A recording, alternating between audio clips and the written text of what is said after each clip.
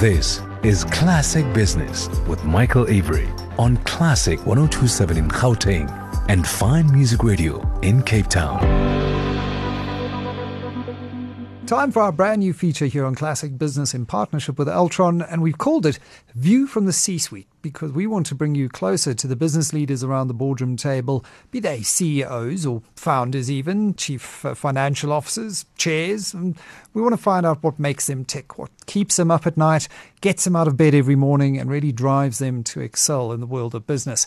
And we generally get to speak to CEOs twice a year during results, and this offers us insights beyond just the numbers, a sort of fly in the boardroom sort of view, so to speak. And our first guest was probably deemed a fly by some of his larger incumbent competitors in the insurance industry, but is rapidly growing beyond just nuisance value to their dominance. Jonathan Walker, the founder and CEO of Granadilla, which is an insurance disruptor of some note. Welcome, Jonathan. Thanks very much, Michael. Good to be on the show. Okay, first things first. Nobody dreams of being an insurance disruptor from high school. Or maybe they do. I see your career path started inside a bank. What did you dream of doing when you were still a student? To be honest, I was a bit vague on that. I finished school without much of an idea. And it was actually my father who kind of put me on the path of the techie scene in those days. I sort of took a gap year, what ended up being an 18-month gap year. He sort of headed me down the path of doing which was very new in those days. This was late 90s. So I did a software development course for a year and then was lucky enough to land a spot in the grad program at FNB. So I started my career at FNB in Bank City in town and did a 2-year grad program. And then the dot-com bubble burst and your father thought, what the hell have I done? Yeah, it wasn't great timing. I was sort of in the midst of Y2K, if you remember all that crap. Gee, so it was full on, and then the dot-com bubble burst. So I actually finished the graduate program and then started consulting because I thought consulting would offer me a much wider opportunity to sort of get my hands dirty in multiple sectors instead of being just stuck in financial services. So that's what I did. So I started contracting to Dimension Data, to the government, to other banks, to retail, to all kinds of stuff. And what sort of techie stuff were you doing at that stage? All development, so all software development. Yeah, it was, programming various different things. Websites in those days were a big thing, back-end systems. For banks, I was doing a lot of back-end stuff. And I sort of found my niche. I was very interested in trading, all from sort of just after school. Sort of like, I think also probably from my father, to be honest. He did some stock market trading. So I kind of found my niche in that sector, in the financial sector, doing trading software. And that's where I ended up spending most of my career after that. I ended up in the bank in Santa Monica, working for online share trading, and then went overseas and spent 7 years in London. I see that. You got your MBA from Wits in the mid-2000s, then left shortly afterwards for the UK. What prompted that move? Yeah, it was quite a fork in the road, to be honest. I was very much of the opinion that I wanted to start my own business, and that my own business was the way forward. I wanted to always be my own boss. I suppose I was effectively being a contractor, but I wanted to kind of run something and grow something that was successful, that could hire people and be fruitful. But I also wanted to travel.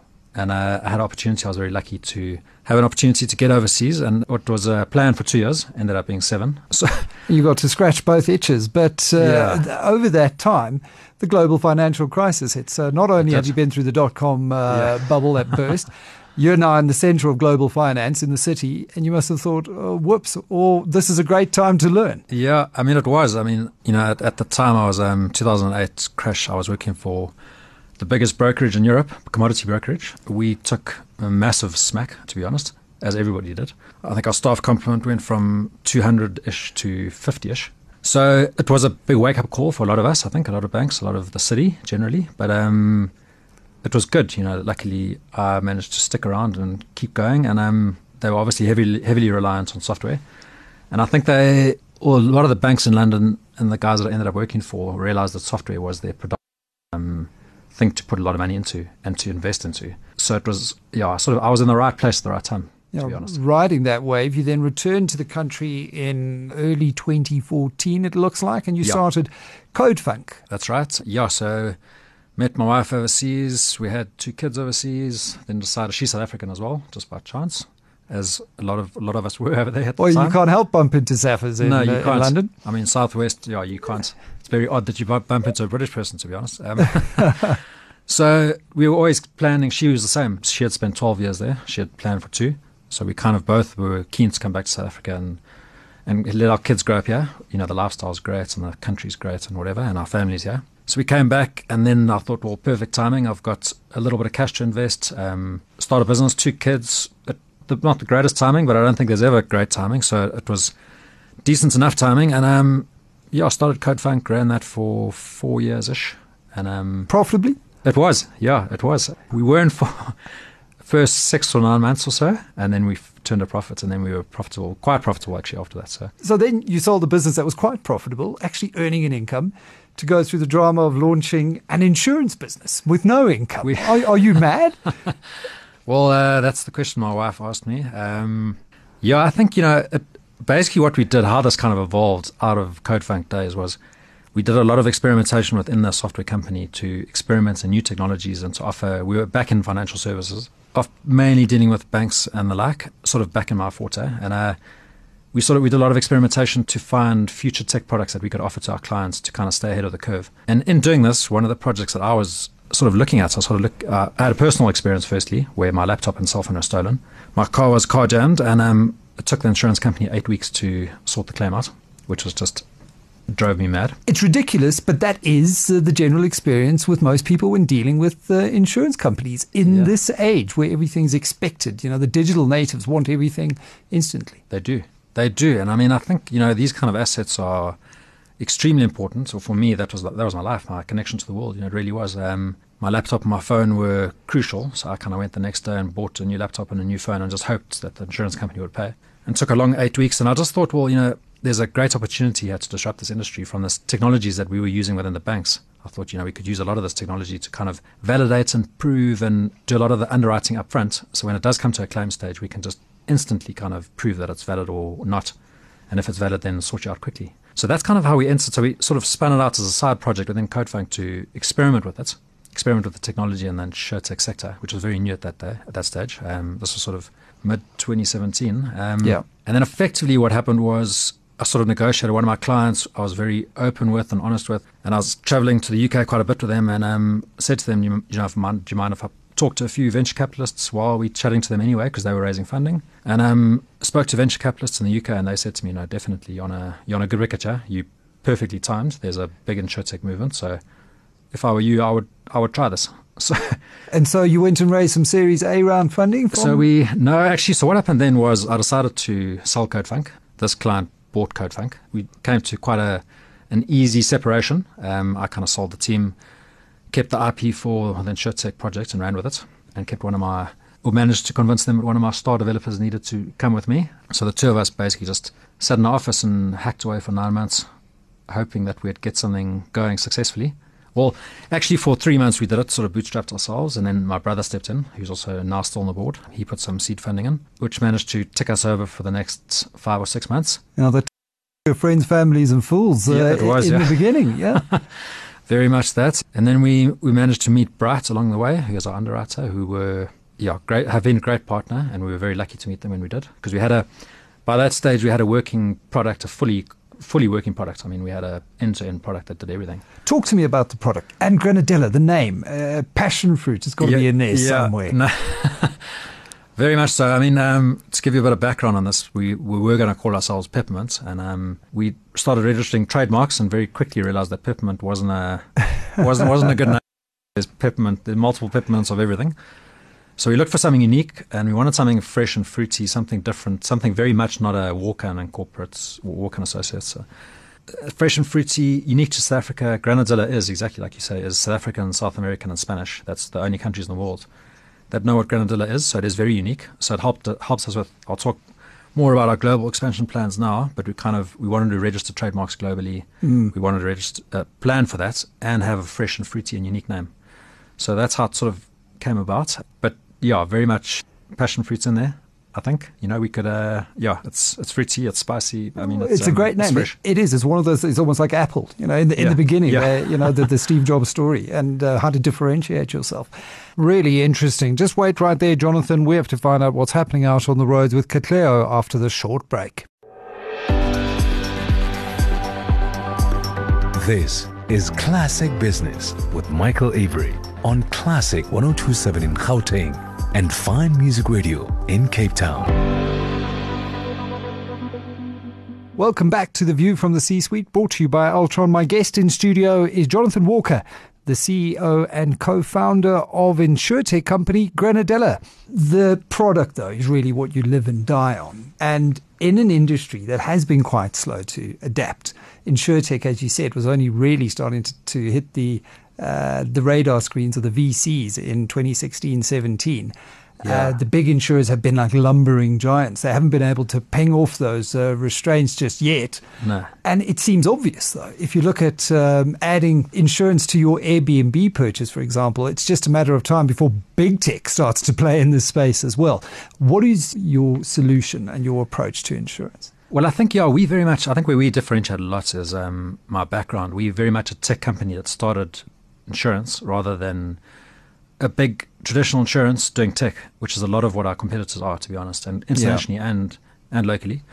A lot of them are, actuaries or have been in the insurance game for a long time. Now they're doing tech and they're struggling with it. And a lot of them have bluntly told me they are struggling with it. So I think we approach it very differently. We learnt insurance very quickly. We had to. I've been in the financial services game for a long time. I knew the hurdles were there. I knew there would be lots of regulatory hurdles to climb. The barriers to entry are higher, but I sort of prepped for that. I thought we had I think technology is our real advantage. We're very good at tech. That's what we do very, very well. And we continue to do that well. We continually innovate and build on the tech. We don't rest on our laurels. And I think that's where we're winning. We're winning because it's slick, it's easy. But on the regulatory front, I mean, you admitted those are some of the moats, as Warren Buffett would call them, to the incumbent players.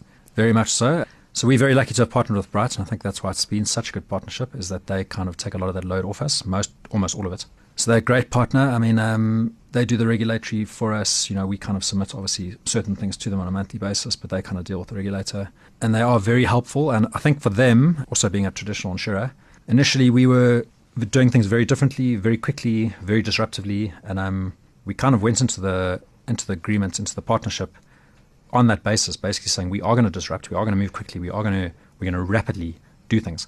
It surprised them maybe a little bit initially how quickly we did move, but they've been great in getting up to speed with us and helping us along to move quickly. Talk to me about that growth phase, because very often when you chat to guys who specialize in scaling up businesses, I think of Jason Goldberg at Edge Growth, and he says that very often your founder, your inventor, your tinkerer doesn't make a great CEO. And it's very difficult to transition from that space into a 10x, 10 times scale business. How have you approached that? How have you found that journey? It is, to be honest, it's difficult to let your hands go off the reins sometimes, which I still dig into the code quite a lot, which I think frustrates my developers. But I'm still a very hands-on CEO, so I sort of almost call myself CEO, CTO. I play both roles, I think. I think we are, like I said, very much a tech company. I think I need to be very hands-on with that and stay ahead of the technology. But I've got a great team of developers that help me along with that. But then, exactly, I think from a strategic point of view, a lot of my time now is kind of spent on the marketing perspective with my marketing director, looking at strategic growth, looking at the strategic kind of view of the company going forward and scaling quickly and rapidly, which we do. So I think we do two things very well. We're continually evolving the tech. So we've got a customer experience team that's crucial to the success of this business. The tech we know is very solid, but we're continually improving it. We don't rest on our laurels, like I said. We release new software every 2 weeks on average. Our customer experience team talk to our customer base a lot. I mean, they're kind of on the phone all day, every day. Not outbound sales. They're phoning customers saying, how's your experience? Do you struggle? If people get stuck, they help them. We get a lot of feedback from customers directly. We get a lot of very good feedback. We get a lot of love letters to Nandi, our bot. We get a lot of interesting feedback. But we use that feedback to continually change the software, to continually to be able to attract the right customers and new customers and offer them the products that they want. We don't want to dictate. We don't want to be a insurance company that dictates what products we offer. We want the customers to tell us what they want. We get enough requests for it. We build it and give it to them. The beauty of a platform that can iterate quickly and be responsive. Exactly. And I think, there's two factors there that are, three, I suppose. The customer feedback, the tech, which can scale very quickly and we can add new products extremely quickly. And we own the tech. I think what's a huge benefit to us here is that we own the tech from top to bottom. Every line of code we've written from scratch. We don't integrate any systems. It's a completely standalone system. So we can move and change things very quickly. We can onboard new products extremely quickly, which, like I said, Bright are great in helping us with. They've come up to speed with us and they get onto things very, very quickly, which is great. So we continue to evolve and just... So we're doing that in South Africa. We're building our customer base here. And you mentioned you've got a global growth strategy already that you planned from the very beginning when you were sitting down thinking about the name. Yeah, we did. I mean, I think it was always my kind of plan. I suppose living in London and traveling like I have, you see the potential of global scaling as a tech company. These days, it's fairly straightforward if you do it properly from scratch. We built the architecture as cloud-based. It's fully containerized, not to get too technical, but fully containerized, fully scalable, fully cloud-based. For us to switch on in London, for example, it's more regulatory. For us to switch on is very easy, actually. We just changed everything to pounds. We've got currency stuff built in. We've got localization for language built in. We can just, we could launch in France. It's more the regulatory access, and then we can just switch it on. So that's very important, I think, for us to scale as a business and to get extreme. Like we're on the J curve now. I would say at the beginning of this year, we were at the bottom of the J curve, but we're definitely now on that J curve. We're climbing significantly. But, as soon as we obviously expand into international markets, then that growth curve will just accelerate. Now, talk to me about the tech and the use of bots, because you use bots in a lot of the processes, and you mentioned Nandi earlier, especially sign-ups and claims. What is the place of tech versus humans in this space, broadly, you look at the industry? Yeah, I mean, I think, you'll know a lot of there's a huge a lot of banks jumped on the bandwagon for bots 3-4 years ago. Financial services were... A lot of bodies littered on those early shores as well, because they didn't quite understand what they were doing initially. Exactly. There were a lot of disaster stories. I think people who don't understand tech and put a bot in front of the customer and started, the bot started getting a little bit too clever and answering the wrong things, and there have been cases of, bots insulting customers and et cetera, et cetera. So I think there have been disaster stories, but and there's been very much a recent trend in the last year or so of that people don't want a bot. They want a bot to do most of the automated tasks. That's what we find with our. And I think a lot of the global trend seems to be that way. Is that a bot is available 24/7, 365. It's paperless. It's quick and easy. I mean, you can get cover with us within 2 minutes. Your first cover, your second cover, once we've asked you for your personal details, is literally a few taps. It can take you 10 seconds. I mean, it's that quick. Claims are the same. Claims take you less than a minute.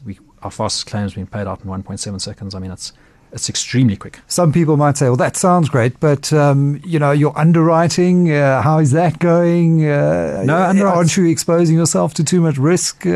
No, we aren't. I mean, our underwriters are happy. Our loss ratios are actually pretty good for the area we're playing in. I think, our first product to launch was mobile phones, which is the highest risk product. So you can imagine our first conversations with underwriters was fairly tricky. We said, well, he has a great tech stack, he has a great app. We want to launch with mobile phones, and all of them just said, that's not such a good idea, because generally that's our loss leader for home content. Most of them are sitting at 130, 140% loss. We actually way below that, because we use a lot of algorithms, we use a lot of fraud, we use a lot of behavioral kind of analytics, we use machine data, machine learning.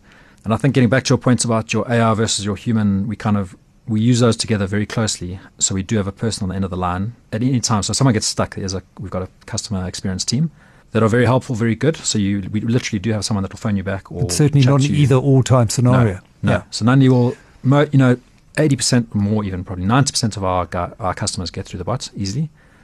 The 10% that gets questions, our customer experience team is there to help them. And with the products, now that we've launched more products, we've got 17 products in the market now. We mitigating our risk across from the highest risk being cell phones, although, like I said, we're proving to not be so high risk, but we mitigating, and for future development, we're looking at other products that are less risky and more profitable, like life products. Travel, we've launched fairly recently. Jewelry, which you would think is high risk, but is proving not to be too high risk. So we underwriters are pretty happy with our risk profile so far. So far, so good. Jonathan, as we round up what has been a very fascinating conversation, when you look as a tech disruptor at other industries, it seems like every industry is being disrupted at the moment. Are there particular industries that you look at and draw inspiration from, that you try and apply the lessons from those industries in yours? Yeah, I think, fintech obviously is a big driver. I suppose insurtech's really like a spin-off out of it. But fintech, you can look at, my kind of inspiration is the big players internationally, like Lemonade, come out of New York. I think they were great. They launched, 2.5 years ago now. They were kind of the leaders in this space. Trove's another one. I think they're quite a different offering to us, but they were the first sort of entrance to the markets. But if you look on the banking perspective, I think that interests me a lot, coming from that sector. Like, you look at the Revoluts and the Mongos and those kind of players, and the guys have launched here recently, Time Bank and One Bank and Discovery now launching into that market. So I think that offers inspiration. I think there's a lot happening in the space now. And I think there's a lot that we could offer the customer. I think the customer is the end winner here, really, because it's automating, makes it cheaper, makes it more efficient, makes it easier for both parties effectively, ultimately improves your bottom line as a company, improves the customer's experience, improves their cost. But I think going forward, I think everything will be disrupted. I truly believe that. I've had a few people challenge me on that, say surely not every industry will be disrupted, but I struggle to think of anything that won't be. I think, there's med techs coming, educational techs coming. I mean, health techs, they're really, it's just endless. Radio's being disrupted by podcasts. It is everywhere you look. Now, just to zoom out and look at South Africa, you came back to South Africa with your wife and your 2 children because of the lifestyle. And you said it's a great country. It is, yeah. There's a lot of pessimism around at the moment. I like to consider myself on the optimistic realist side. I understand there are a lot of challenges. I understand Eskom is going to take years to fix. Yeah. But I still firmly believe that in 2029, 10 years from now, a year out from the NDP, we're going to be better off than we are today. I agree. You obviously agree about Definitely, that. Yeah. Why? I agree with you. I think, Ramaphosa will be good. I believe we've had I think we've had some, not to get into a political debate, but I think, we've had our tough times. We've had, not whether we're at the bottom or not, but I think there is a a lot of people are leaving, I think, for the wrong time. We made a conscious decision to come back. Even at the time, it was difficult, and people kind of were questioning our move, to be honest, saying, why come back to South Africa? But I think it's a great country. I think there's a lot of opportunity here. I think from an entrepreneurial point of view, I think there's so many opportunities in South Africa. And I think, if we can get the government to see that and offer, like they've done in the UK and the US, and sort of help the entrepreneurial group sort of just explode. I think a lot of South Africans are naturally entrepreneurs. You see the guys selling stuff on the side of the road, and I think they've got it built in them. I think we're nice people, we're great people, we're friendly people, we're naturally hardworking. It was proved when I was overseas. My boss directly told me he purposely looked to hire South Africans in the first company I worked for because we are, we got good work ethic, we work hard. And I think there's a lot of that in South Africa. I think, there's huge potential here. I truly believe that. So I think I agree with you. I think we're at the bottom now, and we're just going to go up. So. Jonathan Walker, CEO and founder of Granadilla, sharing his passion for insurance and for South Africa. Jonathan, been a great pleasure. Thanks very much for having me on the show, Michael. Been a great chat. That was Jonathan Walker with your view from the C-suite, brought to you by Altron Technology, partners in your digital transformation journey. For more information, visit them at altron.com. Altron, there when it matters.